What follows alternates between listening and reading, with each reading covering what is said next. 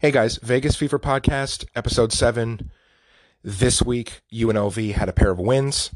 Second week in a row that we're talking that UNLV won 2 games in a row. Winning streak of 4 for the Runnin Rebels. We're going to talk Golden Knights. A pretty good week for them, minus the kind of didn't want to be there performance on Friday. But they're 4-1 to start the season, and we're going to have a guest coming up as well. So stay tuned for that. First, let's talk about the week that was for the Rebels. A pair of wins, New Mexico in that second game of the 2-game conference series. UNLV wins 53-46. It was a tough start for UNLV. They got down by 10 points early, and they were able to battle back and get back into the game. Sloppy game, probably one of the sloppiest games I've seen in a long time, and I know that Coach TJ Altenberger said the same thing. It was, 20 turnovers for New Mexico. UNLV wasn't great until the last, probably 2-3 minutes of the game. Bryce Hamilton decides he's going to take over, and that's exactly what he did. And he's UNLV's best player, so he should do that. And that's how ball games are won. Especially here in the Mountain West. New Mexico is a really bad ball club. We know that. Hamilton finished with 14 points, and he was 7 for 15 from the field. Nick Blake, another really good game for Nick Blake. I think that's your future. That's your future point guard right there if he decides to stick around. He's big, and he could run the point, and he could play the 1, the 2, the 3. He's very versatile, and if he sticks around, he's going to be really good for UNLV. Moses Wood with 8 points. The Rebels only shot 30% from the field, but New Mexico shot 28%. They were 6 of 21 from 3. UNLV wasn't really much better at 6 of 20. It was just ugly all around, and I thought, and UNLV didn't even cover the point spread second game like they did in the first game.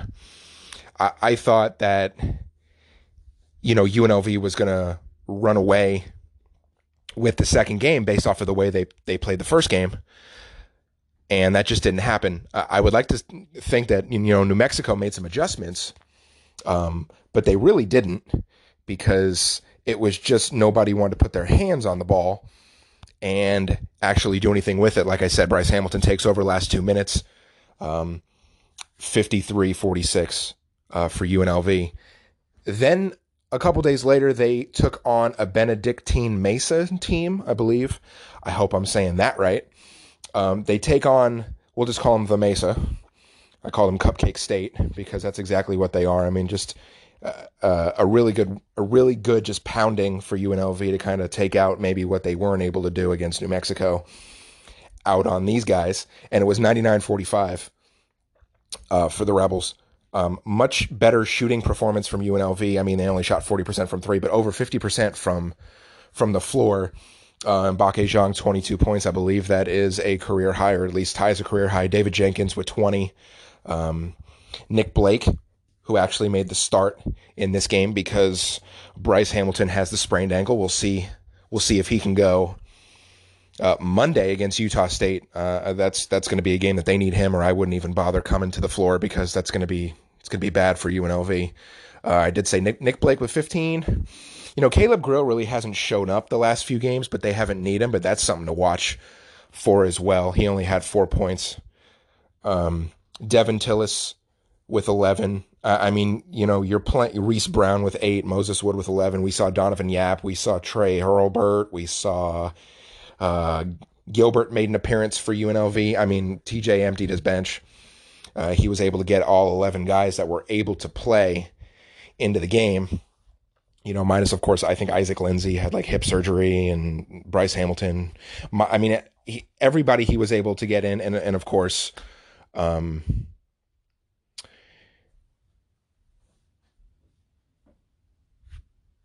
forgot his name. What is his name? Well, anyway, UNLV was able to get all these guys into the game, and just a beat down from UNLV. So 2-0 for the Rebels. this week, and feeling good about the team.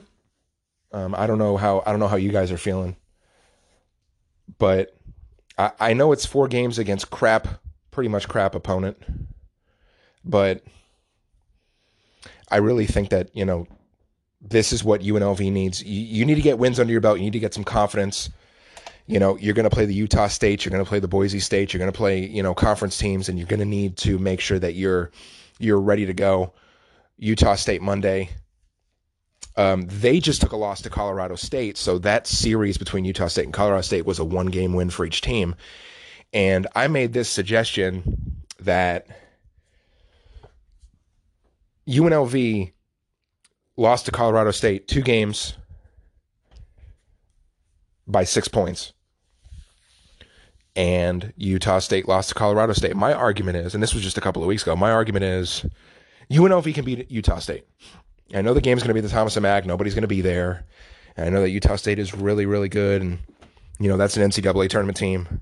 But if I'm UNLV, let's kind of take it game by game. Let's just try to get the first one. Let's try to get 1 game against these guys, because, that's top-level competition. If you can beat them once, you might be able to beat them twice, maybe in the conference tournament. You just don't know. We don't know how the conference tournament is going to look. But I think that UNLV can, if they can show how good they can play against top-level competition, then they're going to be all right. I really like this team. I hope that Bryce Hamilton is able to come back. He did have the sprained ankle. I don't really give UNLV much of a chance without him.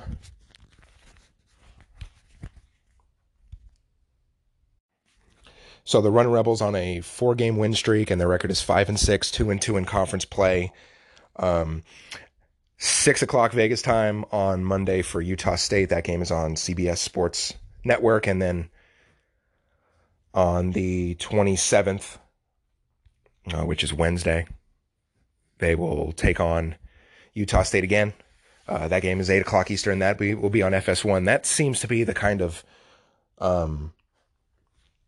slate that the Mountain West is doing. They'll put the first game on CBS. They'll put the next game on FS1. That's kind of just back and forth what they're doing. Then the Rebels will go to Reno at the Lawler Event Center and take on the Wolfpack of Nevada Reno for 2 games. Get Air Force after that.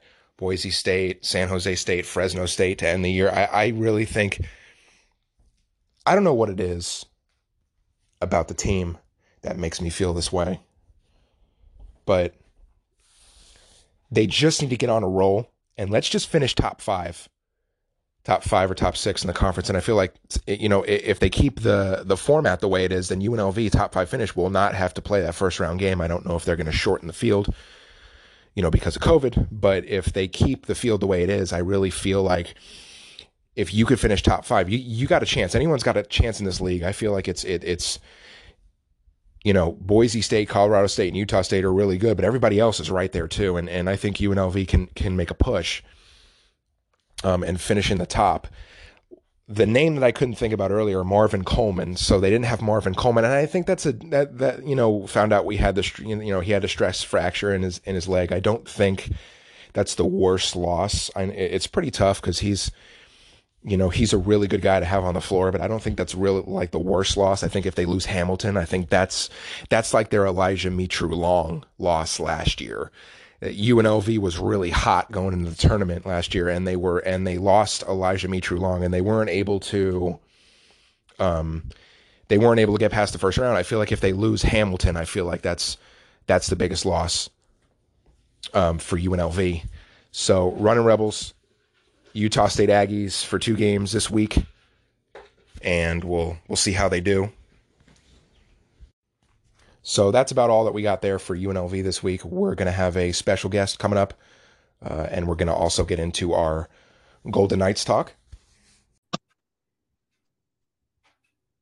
So now on the show, we have Tom Callahan from Vegas, in chief there. Tom, how are you? I'm good, fellas. Thanks for having me. I appreciate it. And you know what? Looking forward to having some fun here. I should say y'all.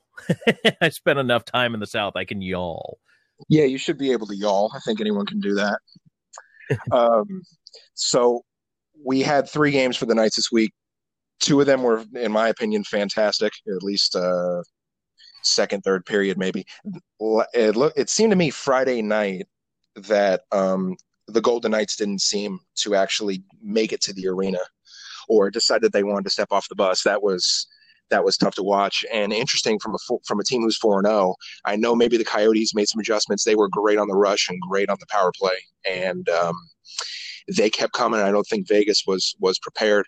What do you make of a 4-0 team kind of tanking in their 5th game? It's interesting. Number one, I know this Coyotes roster well because I spent a couple of years working in Tucson with their minor league affiliate when they first moved here, and watching a lot of these guys who are now on that roster. I know what they're capable of. I've seen them play. I've seen them grow, if you will, as players, kind of like I have with the Golden Knights. And number one, look, let's establish something. There's going to be clunkers in any season, regardless of length. Number two, you make an excellent point, and I have been underscoring it on Vegas Hockey Now about the starts. It's unacceptable for the Golden Knights. Here's why I really am trying to underscore the starts and how important it is. Right now, Vegas in the first 4 games erased the fact that they gave up the first goal twice, and they were able to kind of come back. Look, in one of those games, it took them until, a buck and a half left in the game with the goalie pulled to score the first goal, and then right away they win in overtime. It looks great. And I appreciate what that does for the confidence moving forward, because it really does build it for this team. These guys say, hey, we've come from behind. We've scored with the goalie out. We've done all this stuff. Those are awesome for confidence. But these are non-playoff teams. The Coyotes are not a playoff team. The Ducks are not a playoff team. The Kings are not a playoff team. You can't do this against St. Louis. You can't do this against Colorado. And probably the most obvious case of it, as you point out, was in the last game. They got behind. They allow a power play goal just 3.5 minutes into the game. They didn't score till the second period. The starts have been terrible. And that combined with the power play are really the 2 things that concern me most at this point of the season. I'm not concerned when you see a team come out and have a flat start, because during a season, everybody does. I'm concerned when I see it as a pattern, and that's what's starting to emerge. The excellent points. So much there that I agree with. And the common fan seems to think that they're winning. What are we complaining about? Such and such.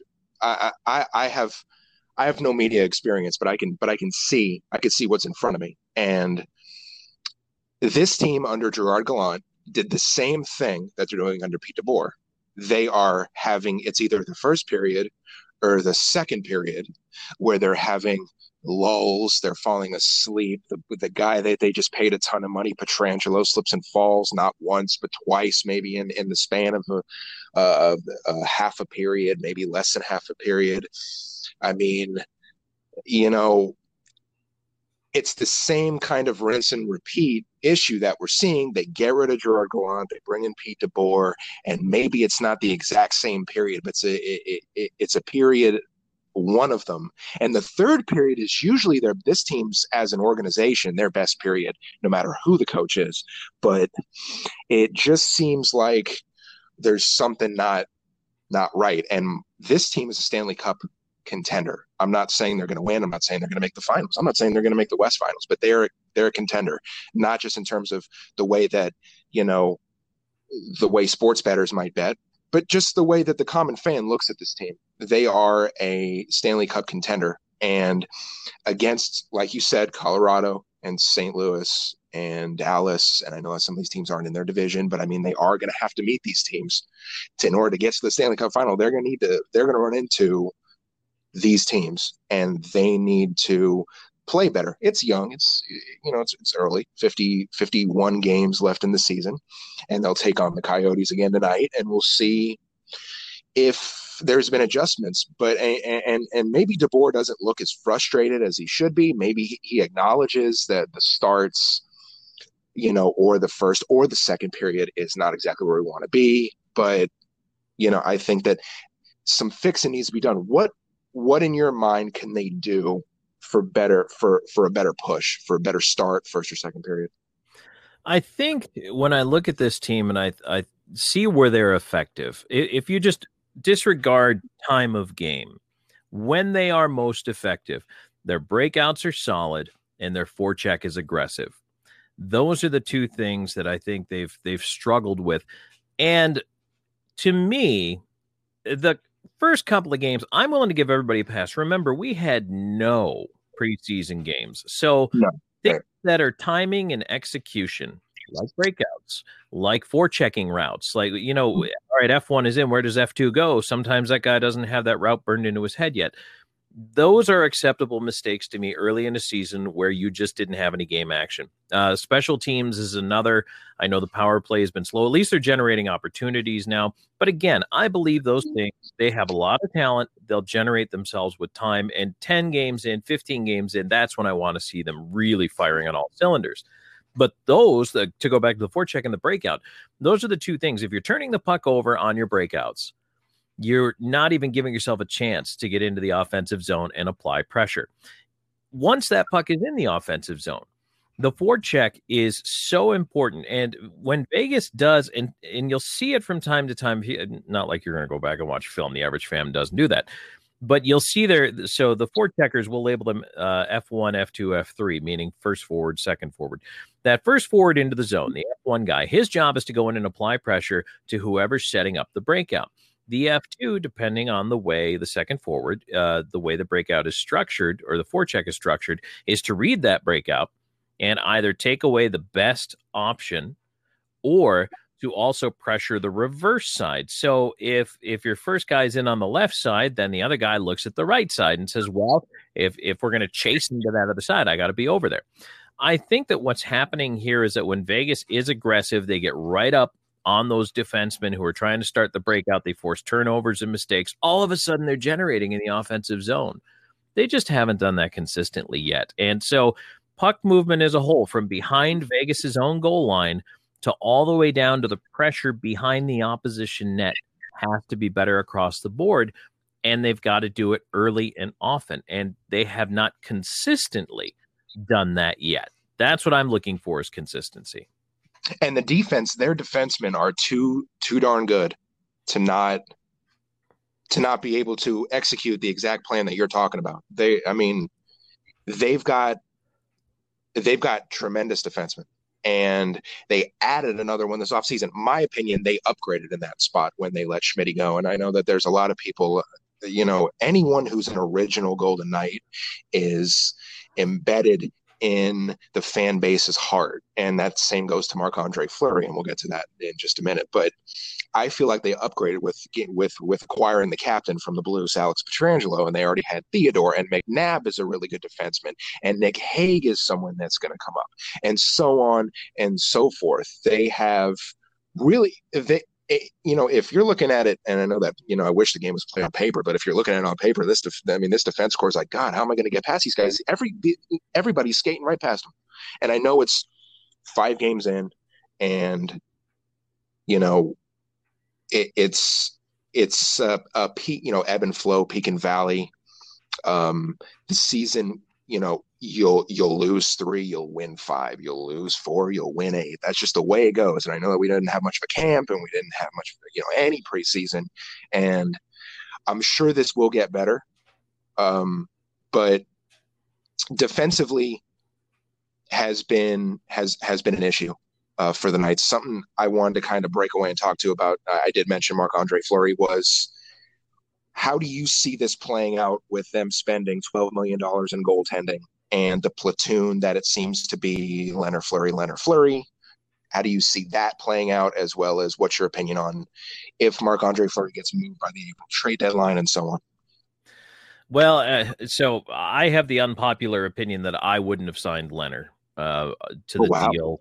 I would have wrote out Fleury's contract and put a backup behind him. Now I realize his age is up there, but you know what? He's been rejuvenated since he's come to Vegas, and he has not in any way shown me that if he carries 2/3 of the workload, he can carry this team. I still think he's the better goalie. That said, I think they are going to rotate for a while. Leonard obviously struggled in the last game. It was interesting. Normally, Leonard's a play deep in the net reflex guy, which is part of the reason why I'm not a huge Leonard fan. But it seemed like he was trying to be a little more aggressive, and just shots were kind of leaking on him, and it seemed like he just didn't quite have. It just spatially, his awareness just seemed a little off, and that happens. A goalie's going to have a bad start. I have no problem with that. It stinks, but it happens. So, $12 million tied up in your goaltenders is almost untenable. Montreal is kind of making it work, but Fleury. Here's the thing: is Fleury is near and dear to the hearts of the faithful. I don't think you can exist. You might be able to pull it off this year, but probably next year with him on the roster. And here's the thing: is until Leonard shows you he's going to step in and dominate, you are loath to get rid of Fleury because he is important. He's winning games, and he looks good doing it right now. He looks fresh. He's quick. He's tracking the puck very, very well. He's just playing. He's the better of the two so far on this young season. So they can't afford to move him yet, which really, honestly, and here, let me throw this at you. The biggest problem the Vegas Golden Knights have is actually Keegan Colasar. And I don't mean that as a player. I mean that as waiver status. They want to work Cody Glass into the lineup. Glass needs to play to get better. Sitting does not make him better. But when they do, they have to go with 5D. I think 5D is a horrible option. And I think it's we're seeing that right now. Yeah, absolutely. Right. And I think it's part of when we talked about earlier, why are they having problems moving the puck out of the zone? These guys are playing their offside on defense. They're not used to it. They're not used to their partner. Communication is kind of crummy. That puts a lot of strain on Cody Whitecloud, who I think is kind of figuring it, or Zach Whitecloud. Sorry, I'm thinking Cody Glass. But Whitecloud, and he's getting better, but it also puts that extra pressure on the goaltenders. And I think to have a calming presence back there like a Fleury is huge for this team. So the fact that they can't send Colasar anywhere without exposing him to waivers hurts because they obviously really like him.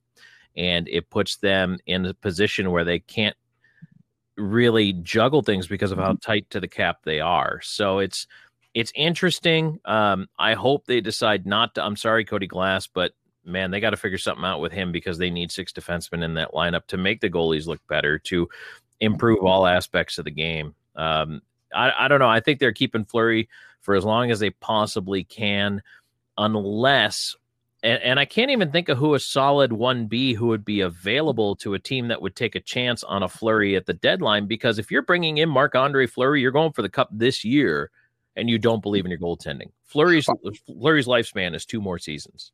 I made a suggestion that, and I know that one of these teams has already kind of filled that spot, but when Corey Crawford decided he was going to hang it up in New Jersey, I was like, boom, that could be it. And also when Henrik Lundqvist went out for heart surgery, I was like, boom. I mean, those are 2 places right there. And those are 2 teams that could be, those are 2 teams that you're thinking, especially the Caps. I mean, they're going for a cup. They're going for 2 cups in 4 years, right? And also New Jersey, now not the best team, obviously, but if those teams are, playoff teams, maybe they feel like they're, Eastern Conference Finals teams, they might take a chance. Now, we don't know who else is going to get hurt this year, but I think I have this feeling that some team is going to open and is going to have a spot. And that's anywhere from, now the team doesn't have to take the $7 million cap. They could take, 3.5, because I think you have to take at least 50%. But some team I think is going to take a chance. Now, it doesn't really make sense, I guess, next year because he's a year older and there's one less year on the deal. But something tells me that there's going to be a team, whether it's East or West, probably preferably East, because I don't think the Knights really want to play this guy, because that's going to be their kryptonite. He'll kill him every game because that's what happens. I just have this weird feeling that some team's going to take a chance, and I hope that I'm wrong, because I feel the way that you feel about Marc-Andre Fleury, that while he is getting up there in age right now, he's the better goaltender. I didn't mind the Robin Lehner signing, but I think that Fleury, now the money that they're spending on both is a big issue, and it's causing problems, as you mentioned, with their roster because they're so tight up against the cap. They're having to play 13-5 just so that they can free up, whatever it is, $20,000, $30,000, just so that they can stay on the right side. And, that's going to end up biting them big time if they don't fix it. So you think if they send Kolesar through waivers, you think he's going to get picked up? Oh, absolutely. Absolutely. Yeah, I would pick him up right away. Who do they bring up if that happens? That's an interesting one, and it's kind of weird. So the AHL is finally going to play out in the West, and Henderson's going into camp here. But it's strange because what if junior hockey doesn't play again? I'm actually surprised the league has not tried to maybe do something like grant a 1-year exemption for some of these guys to play who ordinarily would have to go back to junior hockey as opposed to being able to play in the minors. It's a weird year, right? I mean, it's been a weird couple of years. This whole pandemic thing has just thrown everything into a tizzy. So we're kind of making it up as we go. I love Peyton Krebs. I thought it spoke volumes that Krebs was part of this team in the bubble. And I realized part of that was because Glass couldn't because of his surgery. But, I think they really, really like this kid. I think they're high on him, and they should be. I think he's a very good player, and you've got some of the veteran guys, and here's what I like about Vegas, especially in this bottom six, guys can move around in the lineup. Thomas Yurko can move around. Thomas Nosek can move around. Nicholas Roy can move around. You can bump these guys wing to center to wing to center, and it gives you so much flexibility. And I absolutely think that's tremendous. I really like that for this team. Now, it stinks defensively. I like when Haig is in the lineup with White Cloud on that 5-6 pair. I think they look pretty good together. I don't have a problem with that. I know Coughlin looked pretty good in camp. The flexibility is there for these guys between the taxi squad and back and the depth is good for the Vegas Golden Knights. I have no qualms with that. My concern is Vegas is an older team because in the beginning, they made those deals to set themselves up to contend now. And I realize you're still running at a cup, and I think Vegas is a cup contender and has a very real shot at winning the hardware.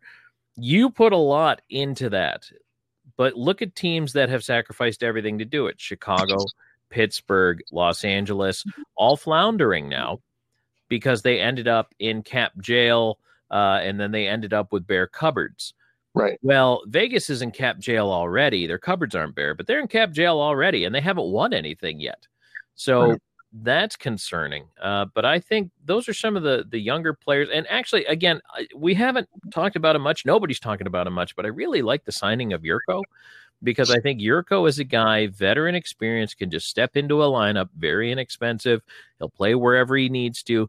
I'm not afraid to put him on the ice in whatever situation. I really like that signing. He's actually the guy I think could end up having the biggest under-the-radar impact for this Vegas team this season. It's interesting. Some of the things you mentioned, I like Peyton Krebs too. And I do see him being, I don't know if it's going to be this year. I mean, it could be with everything that's kind of going on, but definitely next year. If he gets a chance to shine with the Silver Knights, he's definitely going to do it. I was surprised and intrigued that they brought back Tomas Nosek on that 1-year deal. He is injury prone. He does get hurt quite often. He is an original Knight, and I was surprised they brought him back. And he's been okay up front. He's been okay. On that line, he's kind of platoon lines. I don't really care for him on the Reeves-Carrier line. I think Stevenson does a good job on that line, but of course they like to put Stevenson also with Pacioretty and Stone. Where do you think that kind of Chandler Stevenson fits in best with this team? Right now, I think Stevenson kind of has to stay where he's at with Pacioretty and Stone, because both Pacioretty and Stone are off to tremendous starts. And look, they make anybody in the middle look better. They were hoping Glass would kind of catch that energy, that electricity of those guys. It didn't really seem to work out that way. And Stevenson, even though it was a small sample size last year, showed that he could perform just fine between those two guys. And maybe that's all you need. You just need the center in this case to make sure he's the first guy back defensively and not mess up. And occasionally, goal, assist, whatever, but you're there in support of the other two guys so that they can worry about creating and playmaking, and you make sure they don't have to worry about the back end. So I mean, he's so fast too. Sure. Chandler Stevens is one of the fastest skaters I've seen. I mean, obviously Connor McDavid, but he's one of the fastest guys, probably the fastest on the team. So that's exactly, to your point, exactly what's gonna happen. Who do you think has the best hair? Oh man, that's that's what a debate that's come up of late. So I know it's not as wild as it's been, but I love on Vegas Hockey now. I keep going back to using that headshot of Stone from last year, where he's just got like that wild, almost Krusty the Clown look. Yeah, man, I love that. I think that's hilarious. Carlson for a while really had that just really, that flow going. But I don't know right now. I mean, maybe, I don't know, that Stone throw was outstanding. I love that. That's my favorite right now. I'm more of the California surfer Carlson look. That's where I'm at. I know that Cody Glass snuck into the conversation too, with his hair growth. I'm waiting for somebody to just rock a sick mullet again. Bring it back. Just bring it back. I know. It was just that's what hockey was. That's what hockey was in the 90s, 80s, 90s, early 2000s. You used to do some broadcasting. Where was that you broadcasted? I've been all over the map. I spent 12 years in the minor leagues and then 5 years in the NHL, calling games for the Nashville Predators. But yeah, I've been in every league that exists and some that no longer exist in 8 different states, and I've just as many teams. I've called a bunch of hockey. Well, we appreciate you coming on, Tom. We really, really do. You have great insight, and we hope you come back and talk to us again.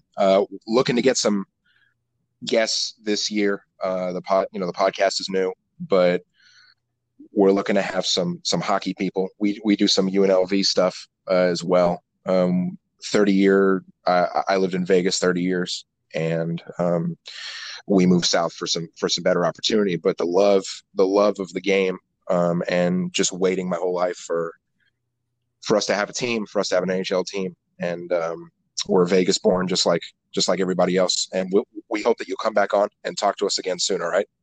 I appreciate that. You know what? It's a great town. Vegas is on the rise with the Raiders. And also you talk about UNLV, man, that is a program that in a couple of years, wouldn't it be nice to see a couple more D1 NCAA hockey schools in the desert Southwest? So thanks for having me on. I really appreciate it.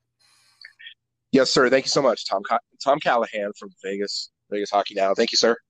You're welcome. Anytime. Bye-bye. All right. Last part of the podcast. I'm going to wrap it up with some of our opinions and analysis of the Knights starting off 4-1. A really good start for Vegas, even though they're definitely not playing their best hockey. In the last game that we saw against Arizona Friday night, they did not show up at all. And me and Tom Callahan on the last segment made these points that when they play really good teams, they can't play the way they did against Arizona. I know it's early in the season, and there's going to be peaks and valleys and ebbs and flows of wins and losses, but I didn't think that they even wanted to be there Friday night in Glendale. And I thought that maybe they should have went with Marc-Andre Fleury. They've been doing the Leonard Fleury, and it's been okay Robin Leonard is a much different type of goalie than Marc-Andre Fleury is. Marc-Andre Fleury is I'm going to go get the puck, and Robin Leonard is I'm going to wait for the puck. And that's a big, huge difference between goaltenders. Tom Callahan made a point that he thought they shouldn't have even traded for Robin Leonard, shouldn't have even have signed him, and should have just let Fleury kind of play out his contract. And whether it was Subban or somebody else, have somebody behind him, but let Marc-Andre Fleury finish his contract and let him do his thing because he thinks he's the better goaltender. And I didn't disagree, because right now that's true in my mind. Well, you kind of did disagree when I said the same thing. I disagreed last season. I disagreed with you last season because I felt like Robin Leonard was, at the end of the year, was the better goaltender. We didn't know because we didn't see Fleury very much. But I thought that he was the better option. They had just gotten him. We know that they're going to sign him. He had the hot glove at times. We knew that was what Pete DeBoer wanted. And it got him all the way to the West Final. But this year so far, in the 2 starts that Marc-Andre Fleury has made, he's been better than Leonard. And it might not just be a Leonard Fleury thing, because what the Knights have had to do to stay on the right side of the salary cap, they've had to go with 5 defensemen in a game, and you usually have 6. They've had to move around their lineup just to satisfy the cap because they have $12 million in goaltending. So you'll see 5 defensemen. There's no reason for them to do what they did. They're in this position at a choice. So, I mean, they should have let him finish out. Obviously, have a decent backup. Subban was not a good backup, and that is part of the reason why Fleury would get so burnt out, because he'd have to play and play and play and play because Subban was so unpredictable, unreliable, and wasn't a good backup for the team. So, I mean, what was it, the first or season? How many games did he play? I don't know if it was the first or the second. It was the second, because the first season he was out for 2 months with a concussion. The second season is when he had to play like 90% of the games. Right. So, I mean, it was at least 80% of the games, you know. But to have 2 goalies that are both quote-unquote starters, because for whatever reason the coach doesn't care for Fleury. I mean, that's just the truth. He made his choice. So he definitely made his choice. They should have let him finish his. I mean, they still might let him finish his contract. I don't know. I doubt it. A year and a half on it, so. I still think they're going to trade him. I'm sure they will. I think they're going to trade him because it's $12 million in goaltending. And what they're doing right now is they're having to send Cody Glass down. Well, quote unquote down. He's not going anywhere. They send him to the taxi squad, which is the newest thing that they're doing this year because of COVID. They have like a 5 or 6 player extra squad. So they're having to send him to the taxi. And Keegan Kolsar, which is usually an AHL player, they're having to bring him up, send Cody Glass down, vice versa. Then they're having to bring Nick Hague in and send Nick Hague back. They're having to play chess because of the bed that they made. They made these decisions to be so, they're humping the cap so badly that they have to play player shuffle. They have to do all this crap instead of getting out from underneath their goalie situation, which teams are not going to feel bad for this team about their situation, because this team made the other 30 teams at the expansion draft look very badly because they took players and made them really good in year 1. And that made the other teams not happy.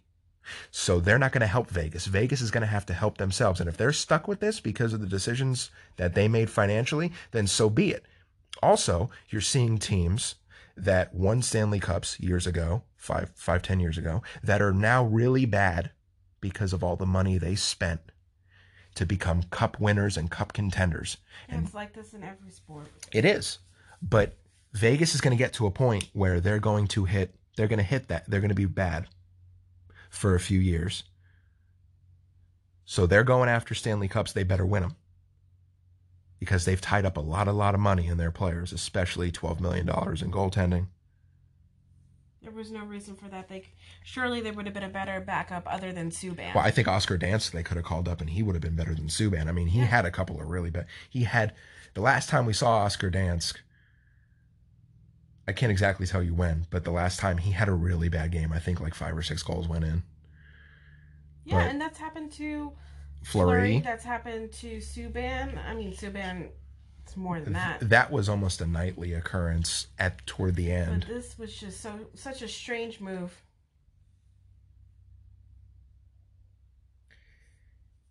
It's going to be a storyline the entire season, and probably for the last year and a half if he stays. That, I can't imagine how the morale. Obviously, the morale was no good last season. That's why all this got brought to light. But I can't imagine that this is healthy for the team. It can't be a good locker room feeling. But the guys that were mentioned in trade talk have gotten off to a really good year. Yeah, Marchessault, Pacioretty, really good hot starts. Their problem is their defense right now, and I don't understand it because I feel like they have one of the better defensive units. I mean, not right now, but I think looking at it, I think they have one of the best defensive units in the league. And up until last night, they were decent on the on the penalty kill, and they weren't last night. They were decent when on their rush defense. They weren't. It was just a different team last night than it had been. It looked like a lifeless team. I mean, it's pretty scary if 5th game in. They were 4-0. Now, they didn't really look good. That's true. I wouldn't say it's scary. I mean, that's just a little exaggerated, but in a couple of their wins, they didn't look the best, but they did get the win. I guess we see tonight. I guess we see 2nd game against Arizona, or 4th game, I should say, against Arizona. This one again in Glendale. I guess we see what happens. I would expect Marc-Andre Fleury to get, the call, because that's the way it's been. Hopefully. And then maybe the Knights can get back on the winning track, because we don't want to start seeing losses, and that's when the team morale, gets even worse. When you lose hockey games. So it's Golden Knights and the Arizona Coyotes coming up tonight, Sunday, 4 o'clock West Coast time, and they'll have some more games this week. We'll be discussing those and more in our next show next weekend. Wanted to thank Tom Callahan for coming on the show, and you could follow him, Vegas Hockey Now, and we'll talk to you again soon. And be sure to follow Tom on Twitter at Callahan On Air.